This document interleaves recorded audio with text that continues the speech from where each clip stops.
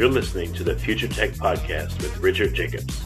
Future technologies such as artificial intelligence, stem cells, 3D printing, gene editing, Bitcoin, blockchain, the microbiome, quantum computing, virtual reality, and exploring space are much closer than you might think. In fact, many early versions of these technologies are in play right now, and the companies that are using these technologies are the focus of this podcast. My goal for you, the listener, is to learn from these podcasts. You may very well learn something that may change the course of your life for the better, steer you towards a new career, or give you insight into addressing a thorny medical problem. Remember, this podcast and its content is informational in nature only. No medical, tax, legal, financial, or psychological advice is being given. If you've enjoyed the podcast, please listen, subscribe, like, and tell your friends about it. Thank you.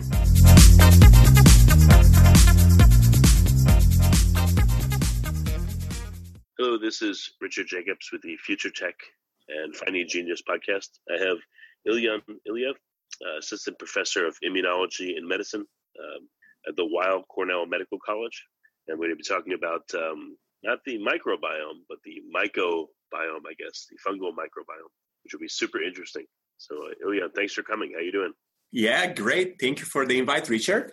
Yeah, I guess in multicellular creatures like us, we have a microbiome of bacteria. We have a mycobiome of fungi, yeasts, and things like that. I guess we have a parasite microbiome and maybe a virome as well. Is that right? Yes. So all those are inside of us or on our bodies. What we are interested in is more like the single organisms that are out there, and fungi are special interest of the lab. Okay, so why this? Why your interest in fungi or fungi? Where did this come from? So it's very random, as many good things that happen in science. So I'm a mucosal immunologist, so I look at the mucosal surfaces.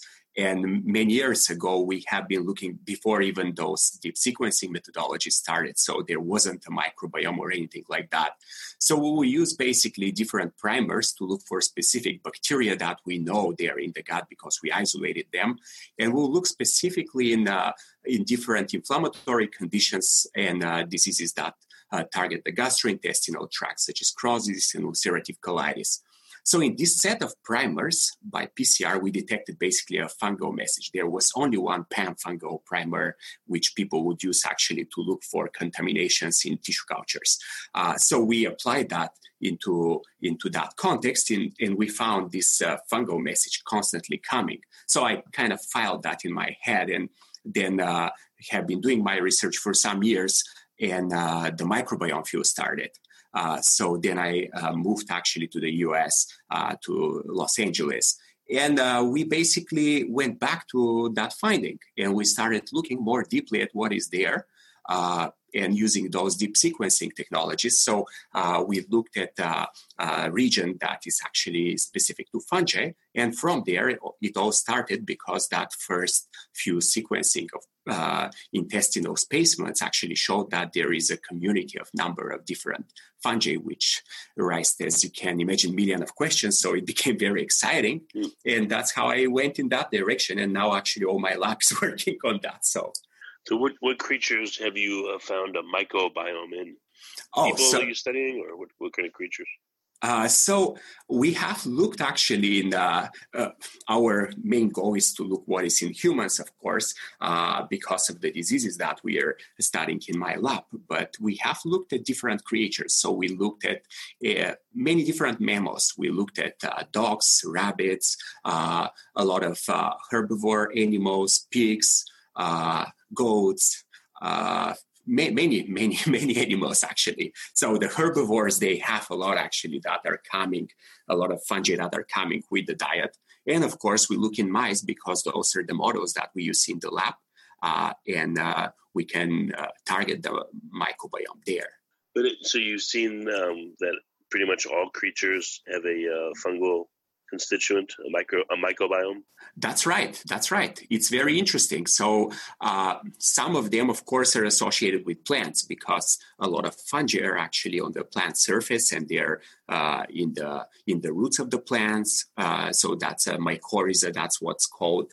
So it's a community of fungi that plants use to utilize nutrients, but animals eat those plants. So we can find some of those fungi, but what is more interesting is that we also find fungi that are not associated with plants or the diet. And that's what we are focusing a lot on. Interesting. So I know like people get athlete's foot, or, I've heard they've got a fungal infection of their nail, or, something like that. So maybe that can be recast in the light of, again, we have fungi all the time. Are they throughout our entire body, you think? Or are they in just a few select areas like bacteria? I mean, bacteria are supposedly everywhere in our body, but are fungi as well? That's right. So, for example, on the feet, that community is very well studied because of the infections that happen. And some other fungi are very well studied at different parts of the body because they call to very obvious infections. What hasn't been studied, though, are the fungi in the gut, because they don't lead to an infection that can be just easily detected.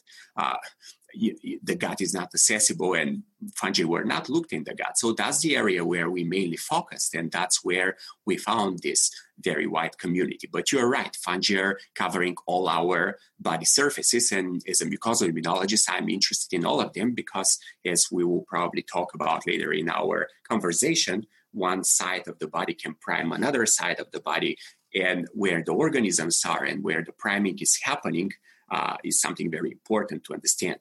This sounds worse to me, I guess, on a gross level, because, me being full of bacteria is one thing, but when I think of fungi, I think of like spores and, hyphae and mats of growth and mushrooms. And I mean, I know it probably doesn't go that far, but I mean, well, bacteria, maybe it does. I don't know. Bacteria make biofilms. I mean, what do fungi do inside of us, you think? Right. So a lot of it we don't understand, but it's definitely not gross.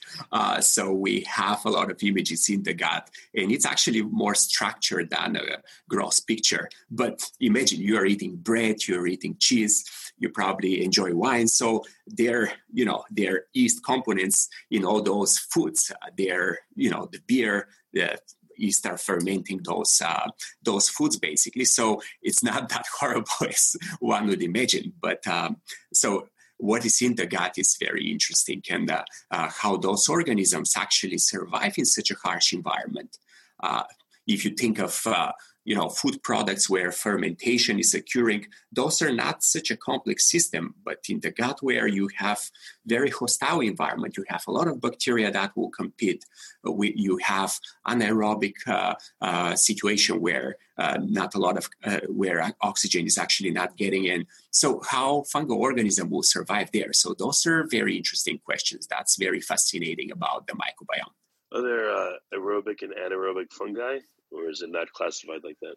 Yeah, they are. So in humans, we haven't seen actually typical anaerobic fungi, but some of them are known to be in the ruminant animal's stomach. So basically cows, they have few stomachs, and one of those stomachs is actually fermenting a lot of plants and cellulose. So that's where you can find anaerobic fungi. In our gut, fungi are aerobic and facultative aerobes. So it's more complicated, yes. Yeah, I know this guy. He's a DUI lawyer, and he sent me an article about auto brewer's syndrome. I guess like some people, they took antibiotics and it allowed yeast to grow in their guts, and the yeast would ferment, sugars and carbohydrates and stuff and make them drunk. That's correct. That's actually real. I use it sometimes as a wake-and-wake call in my lectures to the students. But there are people that actually have that, and there are some reports, yes. So basically, fungi are embedded, probably in their stomach mucosa of what some of those reports are actually saying, but we never had a patient like that, so I cannot really tell. But yes, fermentation occurs when they consume sugars or even bread, so they have to be very careful. But it's very small population, but funny one. Yeah, interesting. So what kind of structures do fungi make inside of creatures? Well, so the way they live, they're single-cell organisms, but of course they can embed into biofilms. So they're very, very good examples for biofilms, for example, on infected skin, where also fungi can form them, and they form those matrices where the bacteria are actually embedded. There is a similar situation in some patients with disease called cystic fibrosis in the lung. But in the gut, we have done a lot of microscopy, and many others have done it. So we don't see actually those biofilms, or they're just not easily detectable in the gut. What we see in the gut is those patches basically of fungal cells that are embedded in the microbiome. So they're part of the microbiome, right? So we see them immersed in that mixture of bacteria and other substrates that are in the gut. And we see them in very close association with the mucus. So the mucosa is basically, the mucus is very close to the epithelial cells. So that's how all that connection probably is happening. So we investigate those processes. Do you think that fungi help establish a niche for bacteria inside of us? Yeah, this is very... They work closely together? Yeah, this is very interesting, branch of this type of science. So certainly there are examples of fungo-bacterial interactions, and very well so in the nature and in the soil, where some fungi produce antibiotics and create their own space in the bacterial niche, or vice versa. Some bacteria can affect the fungi, or some organisms, for example, there are ants that are basically using the fungi to ferment their own food. So that's where basically bacterial and fungal species are found in this coexistence, which is beneficial. So how is that working in the gut is very interesting. And it's also a very complex question. So we are approaching that question from a few different angles to start gaining basically more information. If you think that you have different species and even strains of fungi that are very interesting and they're embedded in the bacteria, who will interact with who, you cannot predict that in such a complex system. So we are starting to learn more about the genetic information those organisms carry with them, and probably products that they can produce to signal to bacteria or to basically get bacteria out. So this is basically the current approach, but it's a very exciting field. There is a lot of potential there, I think. Well, what would be a good model to study all these interactions? What about plants? I guess in their roots they have these nodules that are full of bacteria, but they also have fungi that interact with them. Are they a good model to study this, or are people better, or mice? So yeah, plants are a great model. So, and they're studied extensively because of agricultural science, and now because of the carbon capture, which can be captured by basically in those fungi in the plants of the roots. And there is a lot of research on that. This very interesting perspective, but from our point of view, this is not the model that we are pursuing, because we are more interested actually what is in the gut of the patients. We are not even looking in a classical infection or in a classical symbiosis situation. We are looking at a situation where different individuals come here with different type of fungal communities. But some of them have a disease and some of them do not.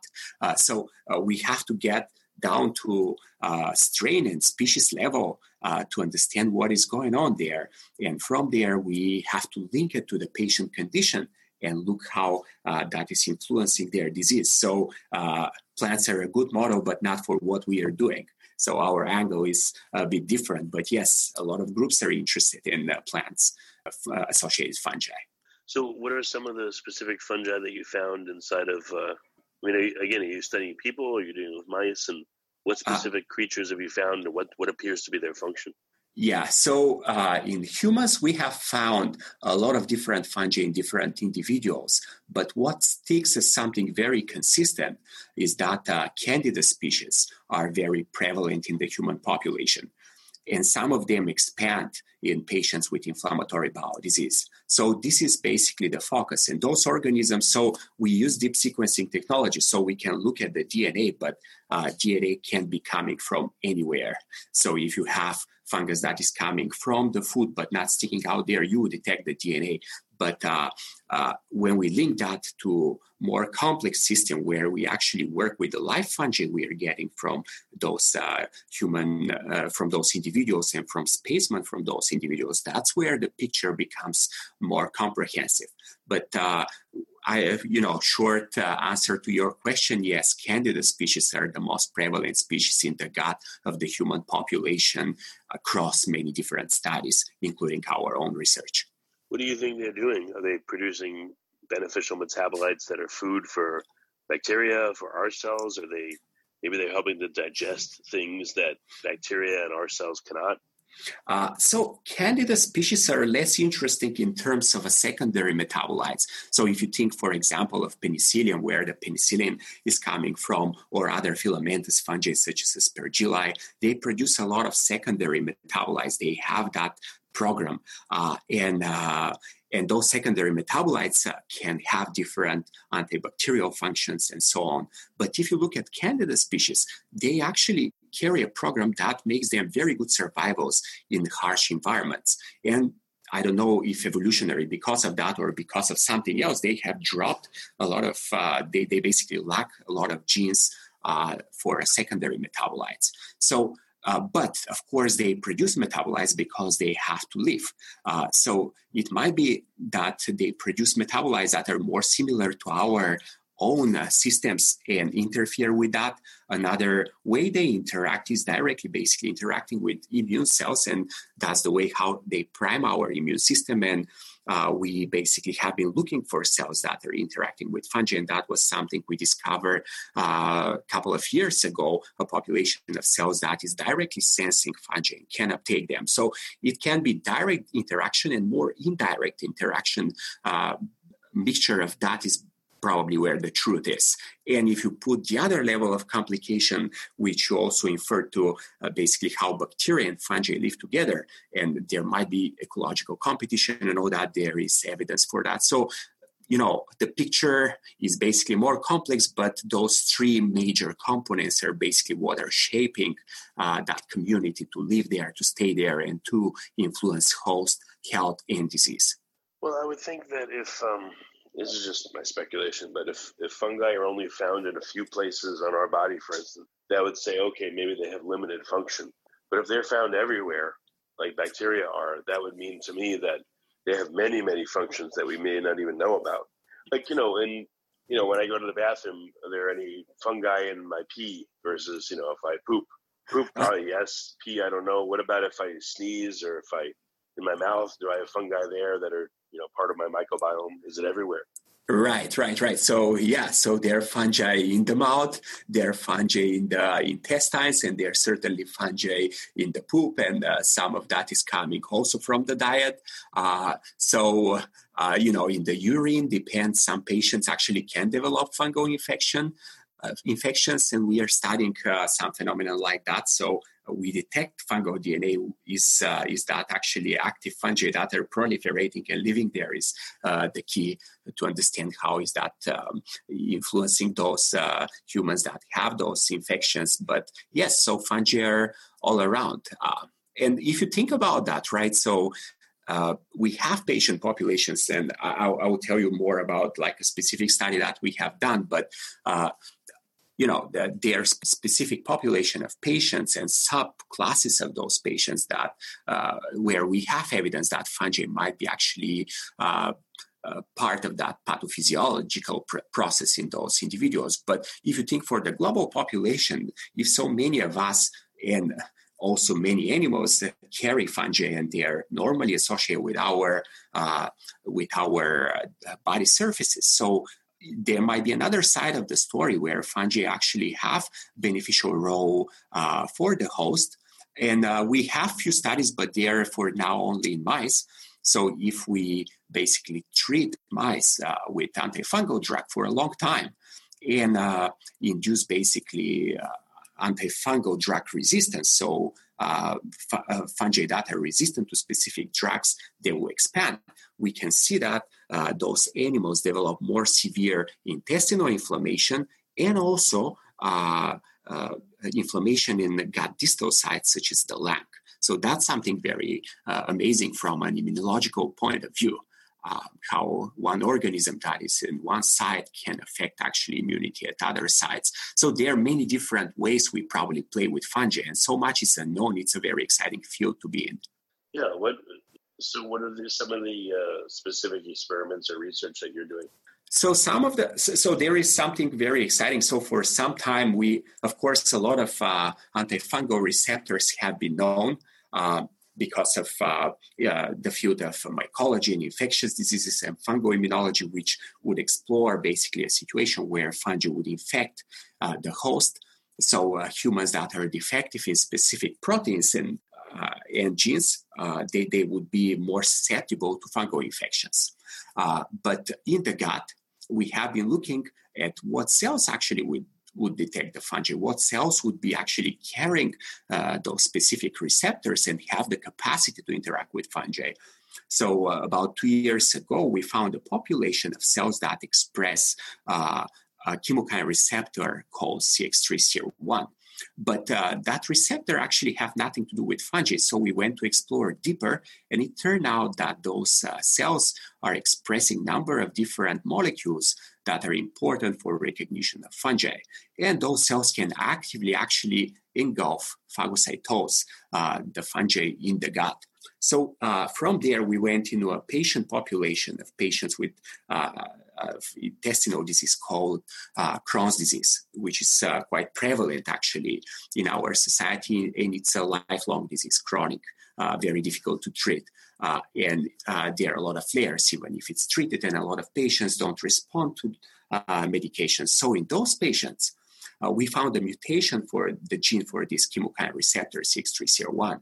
And the patient that had this mutation lost a function allele, basically. They lost their ability to produce antifungal antibodies. So it's a small population inside of the IBD population, of Crohn's disease population. But are those the patients that actually are deficient in their ability to generate response to fungi? So should we treat that type of patients with antifungal drugs as a co-therapy for their intestinal inflammation? So you see, it's very interesting. It's very complex. It's not a classical infection that we are talking about, but it's more like a crosstalk between fungal organisms and the host immune system. So that was one example, very exciting findings that we have had, and we are pursuing in that direction. Yeah, I mean, in terms of fungi, the only time I've ever heard about them in the body is in terms of an infection. I've never heard about them being talked about as being commensal. And, just like in bacteria, if someone has antibiotics and then, let's say, C. difficile takes over, does the same thing happen with fungi? If someone has a yeast infection, is that because it's an infection, or is that because they had that yeast the whole time and for some reason it was just able to grow out of control? So it depends on the context. So in patients that are, for example, that have been treated with antibiotics for a long time, depletion of specific populations of bacteria can lead to expansion of specific fungi, and that's a documented phenomenon in both mice and humans. In patients that are also immunosuppressed, so bone marrow transplant patients and so on, the gut can be, for example, the site from where fungi transfer systemically, and they lead to deadly infections. So we carry those organisms, they are commensals, but in certain situations, they can be deadly. In other situations, they can be doing something that we don't know. So in the context of inflammatory bowel disease, nobody actually gets this systemic fungal infection. Nobody dies from fungal infection there, but fungi expand in the gut, and we have a lot of evidence now that they're priming basically the immune system. And priming the immune system in a situation of inflammation is something certainly not good. So is that actually specific fungi that are transferring? Is that even specific strains that are transferring from one human to another, or are they just living there? So those are very important questions to answer in terms to actually develop future therapeutics in that area. Is there a lot of interest in this area, or is all the interest being sucked up by bacteria right now?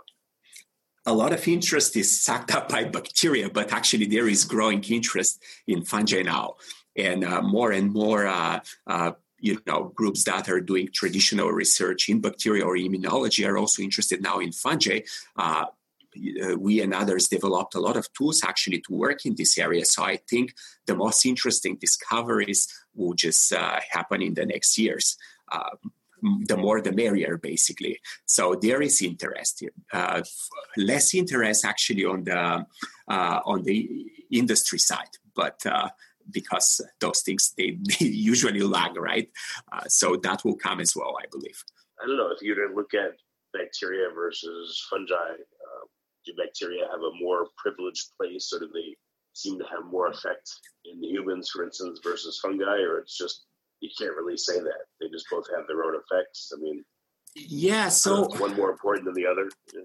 Right. So if you look globally, right, fungi as a kingdom and bacteria as a kingdom, of course, the bacteria are more, for example, in the gut. But what we are learning is that actually we need those bacteria. They're not bad for us. So they're bad players, which are basically specific species and even strains. Not all the same species actually carry genes that will be detrimental. It's certain strains that, for example, can acquire antibiotic resistance gene, and then that's a problem during disease. So it's very similar, I think, for the fungi. So they are just we don't know it yet. So that's where we are actually diving right now to basically distinguish what species and what specific strains are actually detrimental. So you cannot tell it's basically all the fungi or all the bacteria. There is something that is less mythological, if you wish. There is actually a carrier of phenotype in many cases. So it's more complex because it's a community. So one change can lead to a number of changes downstream. But what is the primary cause is something that's very important. And I think here a lot will be basically specific organisms. It wouldn't be as mythological, as broad as, the microbiome or the microbiome. It will be specific organisms and specific pathways and genetic capabilities that they carry with them. Is it? I don't really know much about fungi at all. I mean, what is it? What are their cells like? Do they have their own DNA, and have they been sequenced? Is it hard to sequence them? Yeah. So the cells are actually bigger. They're from 10 to 100 times bigger than a bacterial cell, and they carry very rigid cell walls. So it's hard to extract the fungal DNA from there. But, the field is getting in that direction. So now the microbiome studies, number of groups now are actually doing also the specific fungal extraction. So they don't want them to miss that information because that's actually the microbiome, right? You cannot miss such an important component. So the cells are bigger. The cells are very interesting because they have specific polymers, and there is a repertoire of human and mammalian receptors that can recognize actually those different components. And if you go evolutionary down and if you go to plants, if you go to lower organisms, all of those actually have some type of systems and receptors that can recognize fungal components. So you can see how evolutionary actually fungi are very important for immunity or protection or sensing by organisms. So they're bigger cells, they're very interesting cells, they can produce a lot of secondary metabolites, and they have specific cell walls. So from immunological perspective, it's also very interesting because you're actually now tapping on pathways that are not that commonly activated by bacteria.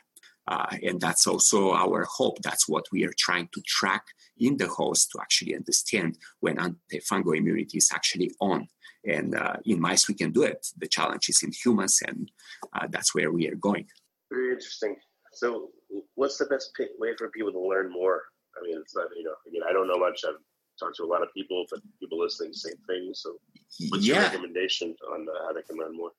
So people should look actually in specific, they should basically look into the main literature, or nowadays I actually see more and more reports in journals, in articles for fungi that are basically not just pure scientific information, but more digestible for the general audience.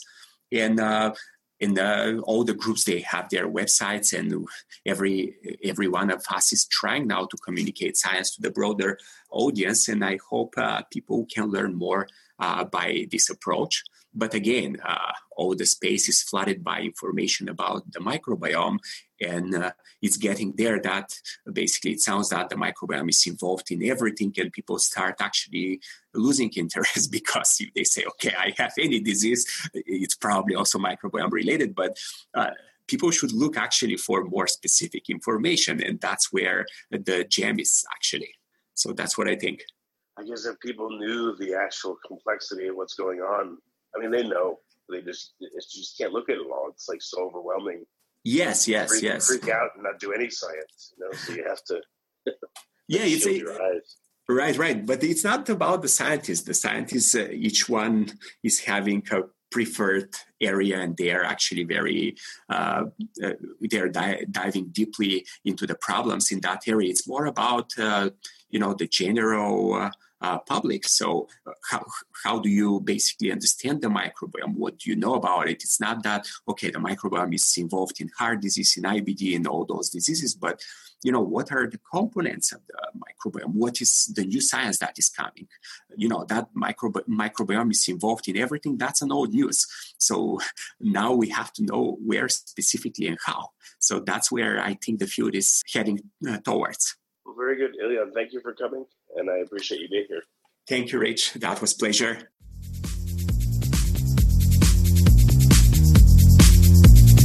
You're listening to the Future Tech Podcast with Richard Jacobs.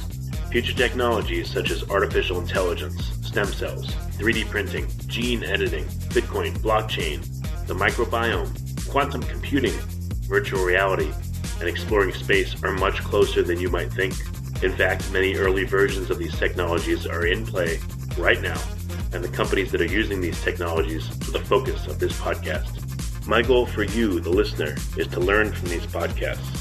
You may very well learn something that may change the course of your life for the better, steer you towards a new career, or give you insight into addressing a thorny medical problem. Remember, this podcast and its content is informational in nature only. No medical, tax, legal, financial, or psychological advice is being given. If you enjoyed the podcast, please listen, subscribe, like, and tell your friends about it. Thank you.